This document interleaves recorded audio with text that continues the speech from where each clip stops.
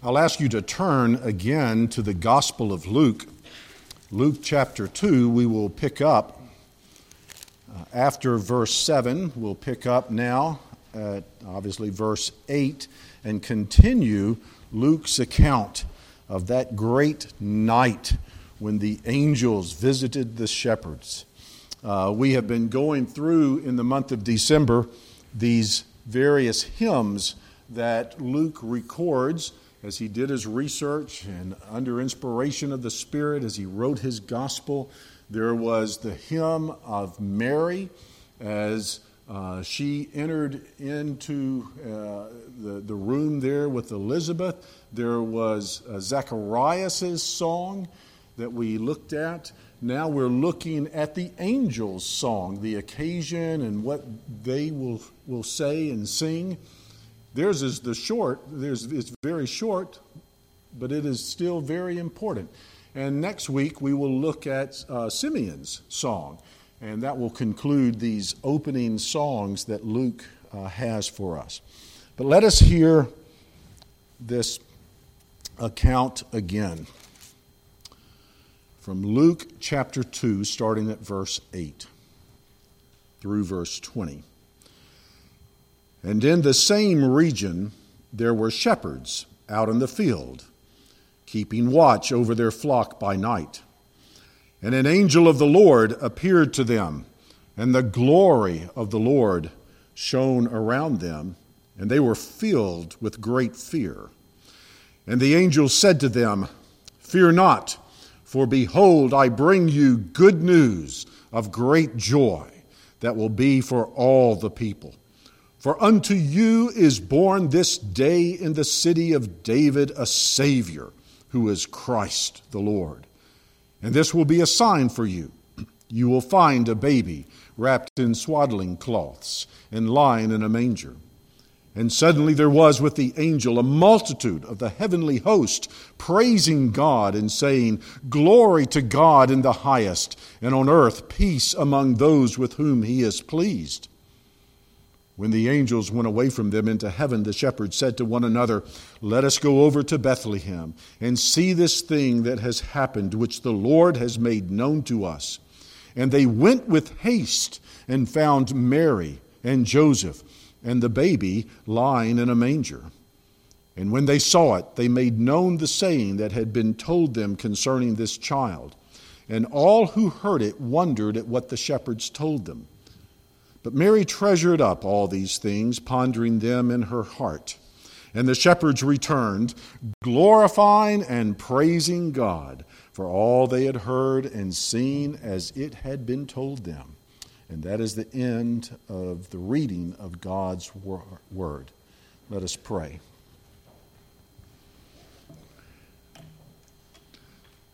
Lord, we are most likely quite familiar with this text. But would you deliver us from some sense of already comprehending everything about it, of viewing it as an old story? Where's the new? Oh Lord, help us to see afresh how relevant the truths are that are contained herein. We pray this in your name. Amen.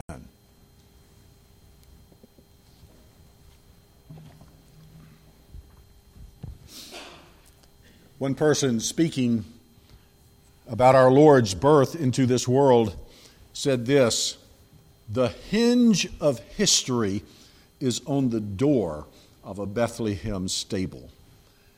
And you stop and think about that, and he's really quite correct. That's exactly what our calendars reflect, isn't it? At least I'm sure there's probably some politically correct way to deal with dates and years, but I still refer to BC and AD. And the separation point is that which is best understood, or an attempt to understand precisely when our Lord was born. Yes, the hinge of history is on the door of a Bethlehem stable. This is the event that makes all the difference literally in the world. You know, there are all kinds of perspectives concerning Christmas. Supermarkets and grocery stores say it's a time to eat, and we generally do a pretty good job of that. Department stores and the internet say it's a time to buy and to give gifts and such, and to get gifts. Relatives say it's a time to get together. Sports people, ESPN, say it's a time to watch bowl games and those things. Even churches have various perspectives on what it means to celebrate Christmas. And so I think it's important for us to do exactly what we're doing today, to let's go back and let's consider what happened that night, especially how heaven views it. The angels come to shepherds. And so that's what we're going to be doing today. We're going to go back and look at the message and the actions of God's original messengers that night, and we'll include those shepherds because they too, I think, got it right that night. And so we'll be looking at three things. And the first one is that the first Christmas for the angels and shepherds was a time for joyful celebration. See verse 10 that we read there. The shepherds are in the field, the angels come, or first of all, it is a singular angel. Some think, as with Zechariah and Mary, the angel Gabriel could be. It's not said there, but a single angel comes. And the glory of God comes. And look at what he says in verse 10. They are terrified. I'm sure we would be as well. Fear not. But he says, I'm bringing you good news of a great joy. A great joy. The first Christmas for the angels and shepherds was a time for joyful celebration. Essentially, every word, every significant word in what the angel says is important. I often find that to be true. When someone from heaven speaks, quite often in the Bible, it's rather terse, rather short, but how meaningful. I mean, Jesus, I'm the bread of life. What is that? 5 words? Pretty significant, don't you think? I am the way, the truth, and the life.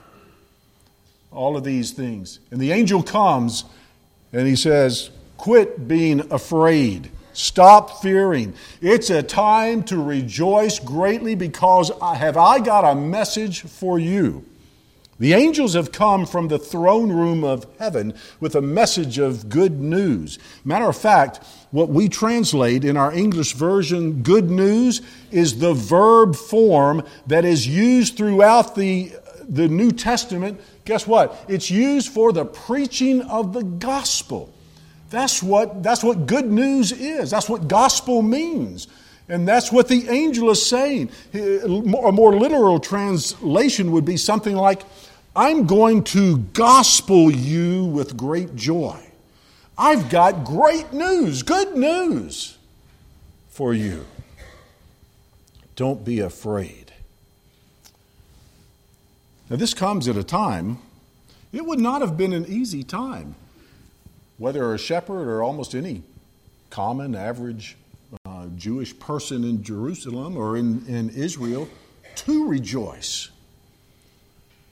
It would have been difficult economically. It would have been difficult, perhaps, in all kinds of ways. The difficulty of being shepherds, the hardships that are there, out in the fields and such with the sheep. It would not have been an easy time to rejoice, particularly because you're under Roman rule and oppression. And any godly Jew could look and see that things have been corrupted with the priesthood and with the Sadducees and the rulers of the people. It would not have been an easy time to rejoice in Judah at this. But these angels are saying something greater than the Roman invasion and rule has happened this night, has taken place. The God of heaven has acted according to his word to save his people. And so I want us to understand here as we look at just this one point. As I mentioned in the prayer, holidays, and especially Christmas, can be a time of loneliness, sadness, for past experiences. Sometimes we're not able to get to our families. I remember one lonely Christmas I had when I was in the military and couldn't get home to my family. And you just kind of, I wasn't married. I was out in Colorado, and you kind of bouncing around, just wondering what to do with yourself. Holidays can be that way, but we are to remember that when we talk about the true celebration of Christmas, Christmas is the commemoration of Jesus Christ coming into this world, the indescribable gift of God. And He comes, did you pick up on what the angel said? It's good news of great joy that'll be for all the people, for unto you. We are to personalize this message. The Lord Jesus Christ has come into this world for you to believe in Him and to experience all that He accomplishes in this entrance and in His life to come and how that will proceed. It is for you to know this greatest joy.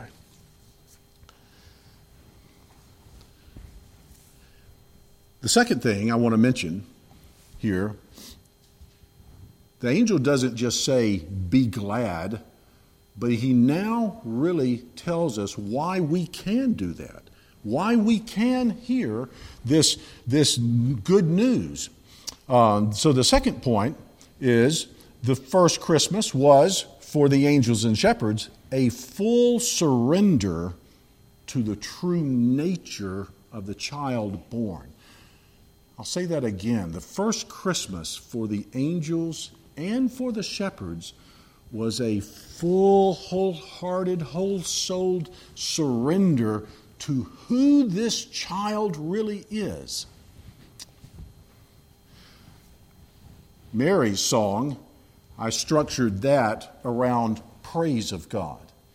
And we talked about how she praised God for His personal dealings in her life, and she praised God for the attributes that are revealed and how He acts in history and for His faithfulness according to His Word. When we looked at Zechariah's song, we thought about what it meant when God visited His people in terms of their salvation. In other words, what's a definition of being saved? And we looked at, if you'll remember, if you were here, we looked at some, I'll use the idea of hanging pictures on the wall. A picture of the prison cell being opened, of liberty. A picture of our enemies being defeated. A picture of forgiveness of sins. A picture of hope and peace. Because the sunrise from on high comes across the mountains and floods our darkness, and we're able to rise and walk in the light.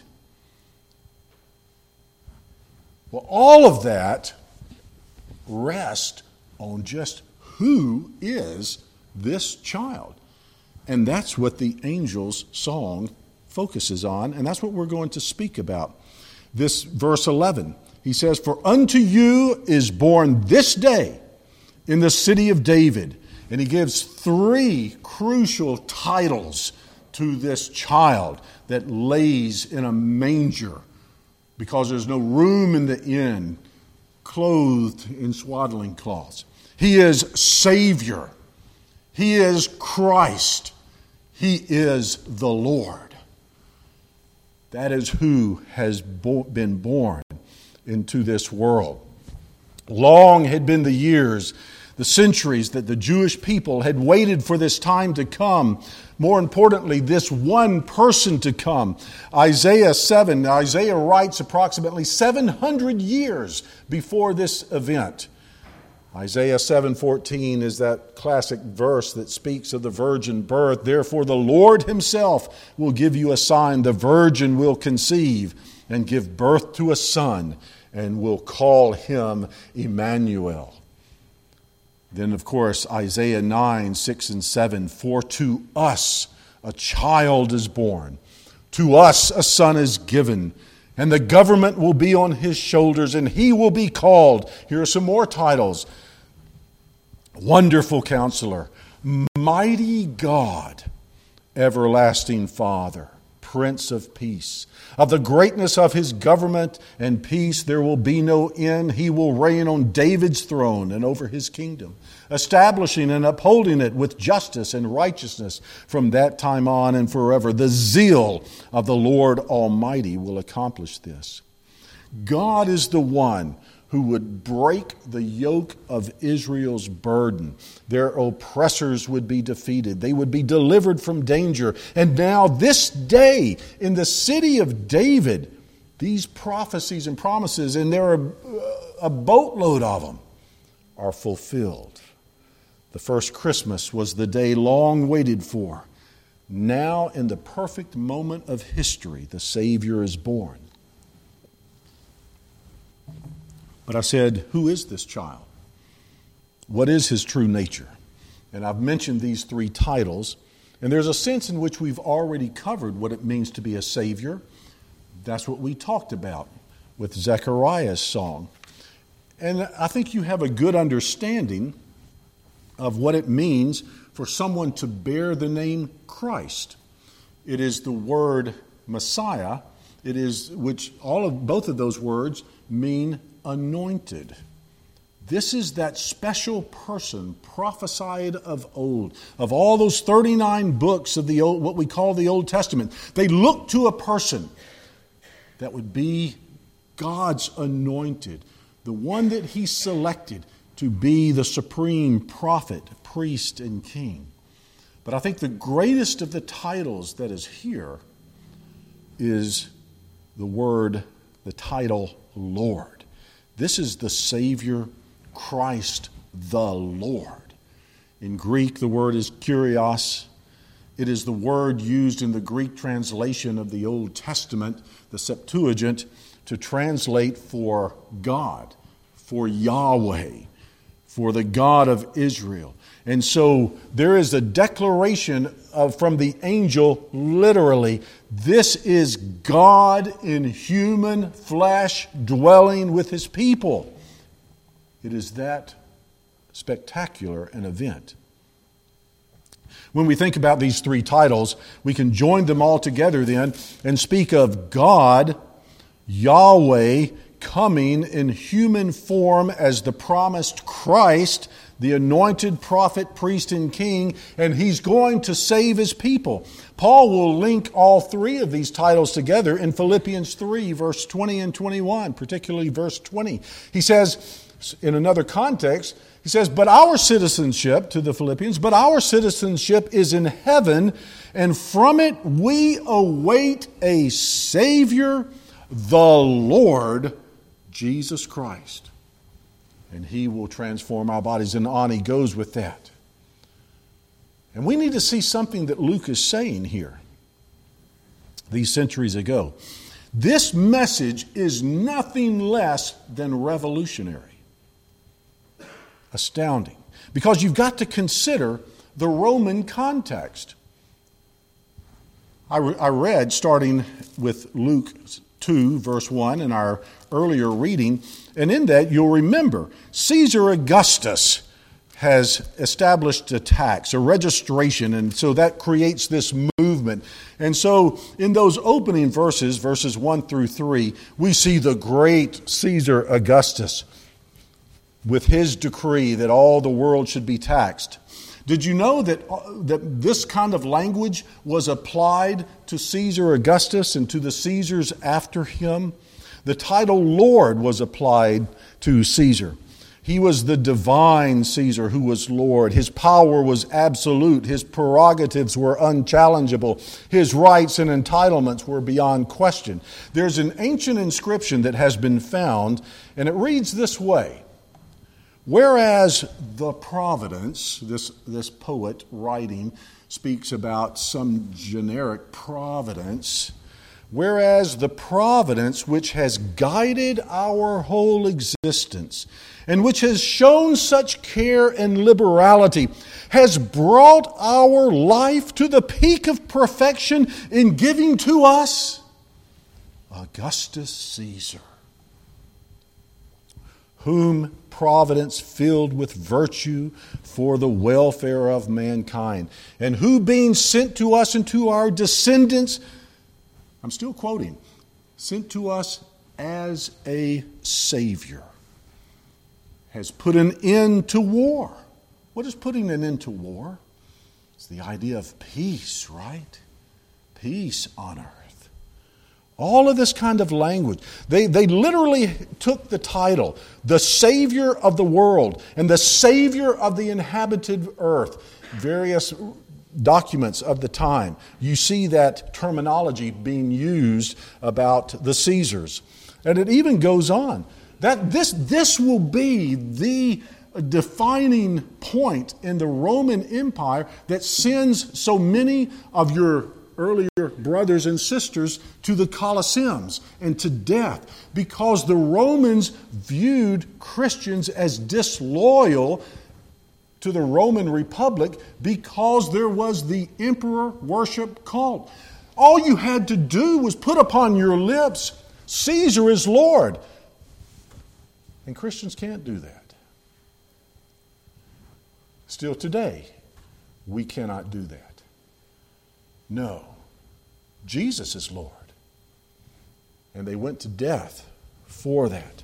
The Caesars demanded worship as well as obedience. Not just taxes, but they demanded sacrifices. And on and on. I mean, it is literally a complete contrast, a competing religion that is there. You know what the appearance of a Caesar was described as he would enter one of his cities? It was his parousia, the Greek term that is used in the New Testament to talk about our Lord's second coming.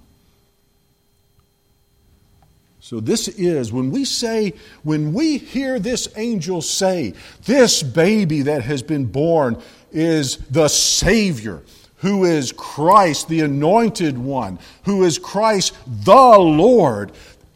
This is an angelic message. This is a heavenly message that says you're not going to find your Savior in some political machinery, some earthly organization. And all of the Jewish people are to hear the message and say, our Messiah has come. The great error of Judaism today is still the blindness to say, oh, we are waiting. No, the message from heaven that night was your Christ has been born. Now we need to hear this message as well. I said that we're in our second point, that the angels celebrated the first Christmas by a full surrender to who this child is. He is Lord. That means that really non-Christians, since they reject by definition Jesus and His Lordship, can never truly celebrate Christmas. But what about us, those here today, testifying to being bought by the Lord, faithfully following Him? Well, we don't follow Him faithfully. We don't truly celebrate Christmas as we would consciously, purposefully walk in disobedience. To celebrate Christmas is to surrender afresh to who this child is. Jesus Christ, now risen and exalted, is Lord over my time, my finances, my family, my future, my health, my behavior, my marriage, my children and their training, my job, my performance, my hobbies. There is no area of my life exempt from His Lordship. And I do not make Him Lord. He is the Lord. He is the Lord. And the only proper reception of Him is to humbly trust Him in what He's done for us to save us and to submit to Him, to surrender to Him. Well, the third thing that's here. We said, by way of review, the angels and shepherds, The first Christmas was a time for joyful celebration, and they could be joyful in the celebration because they understood who it was that has entered human history. There is a full surrender to the true nature of the child born. And then this third point is that the birth of Christ for the angels and shepherds is a declaration to the world of where true peace can be found. We come now for the first time to the consideration of the angel's song. I mentioned to you that it was rather short, but we already now have the foundation of the song. In other words, the song is simply in verse 14 and really is composed of two lines, two statements. Glory to God in the highest. There is a heavenward direction to their statement, and then there is an earthly direction to their statement in the second line. And on earth, peace. And we'll talk about that. And so we can understand, though, their jubilation, their joy, their singing, their praise because of what we have just considered. Who has been born? Jesus Christ, Savior and Lord. So the song really is about the benefits of what Jesus accomplishes. And we want to take just a moment, the Godward dimension, the Godward direction of the hymn. Glory to God in the highest. We need to note now that this singular angel has been joined by what it says. He's joined with a multitude of the heavenly host. And they're praising God and singing and saying these things. These angels, think about it, eternal beings, sinless beings. They are, when it says glory to God, it means they are seeing new dimensions. After all of these centuries, they are seeing new dimensions of the God they incessantly worship, of His wisdom, of His power, of His grace. New aspects of God's nature are being revealed to those clear-eyed and immortal spirits, and they're praising God. One person, I think rightly so, makes a point of application out of this. You know, angels need no forgiveness. These angels love the gospel. Isn't that an interesting observation? They are in essence saying, this is the greatest thing we've ever seen. Remember how Gabriel described himself to Zechariah in Luke 1, verse 19? He says, I am Gabriel. I stand in the presence of God. I've thought about that for a long time now. What must it be like to stand in the presence of God as an eternal being and to witness creation and to witness the flood and to witness the fall of Jericho, to witness David slaying Goliath, all of these things that they've been sent on messages, and every time they come and tell a message, it happens. There's never been a word of God to fall without fulfillment. And so all of these things mount up, and they come that night and they say, wow, this is the greatest thing I've ever seen. Glory to God in the highest. And the one that suggested this to me, I think I like his application. He says, these angels are genuinely excited about the gospel.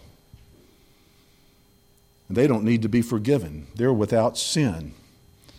And he asks the questions then, and makes a statement. He says, you know, we ought to be more excited about the gospel.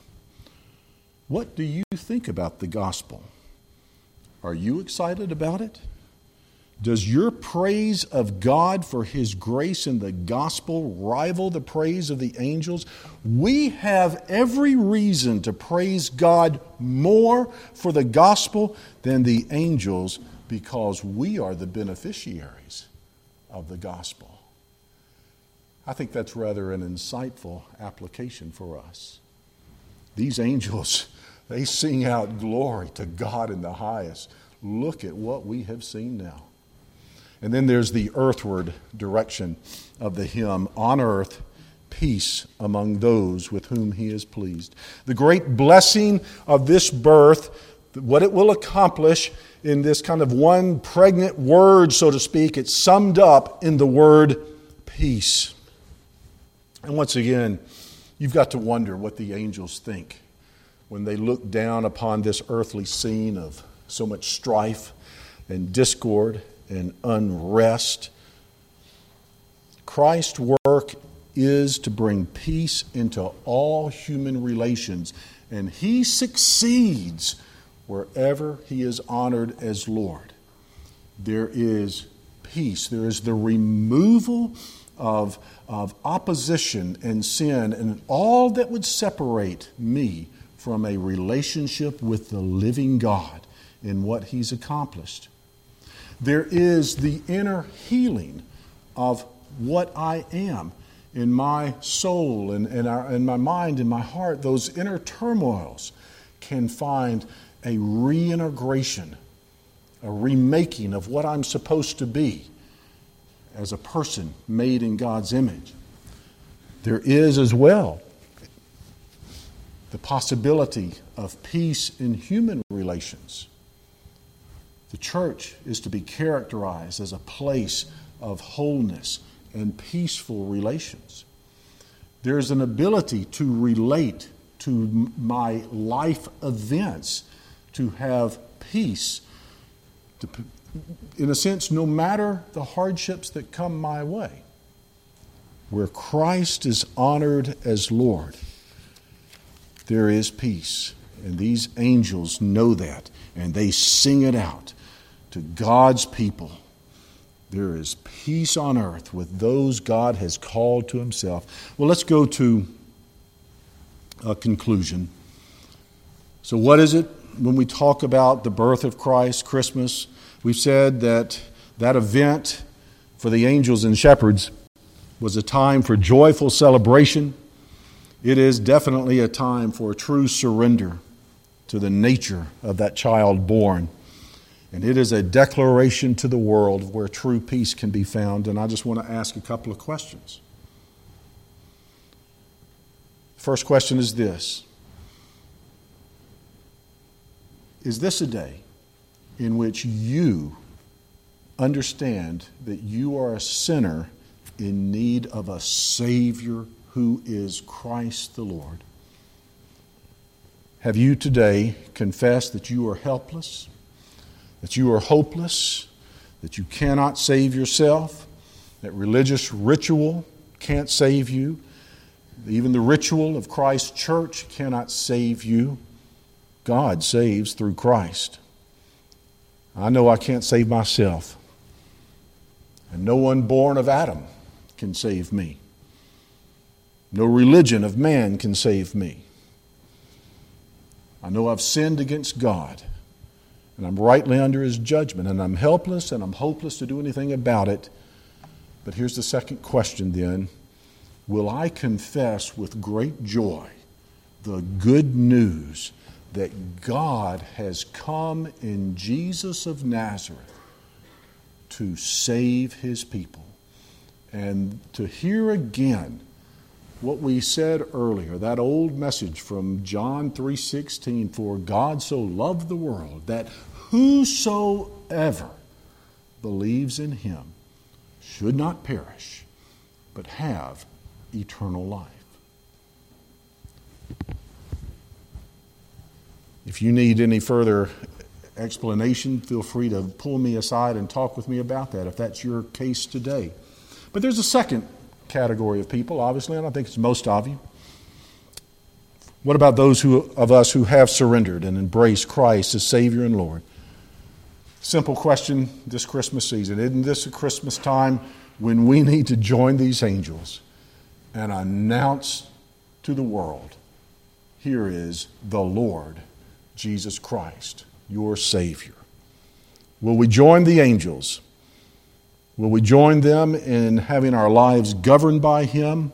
Will we join them and shout to the world, fear not, for I've got some good news for you. Isn't it interesting that the shepherds imitated the angels that night? They went with haste, saw that baby in that manger, and they left, it said, glorifying and praising God for all that they had heard and seen, as had been told them. And that's the dynamic from the angel's song. Let's go to the Lord in prayer.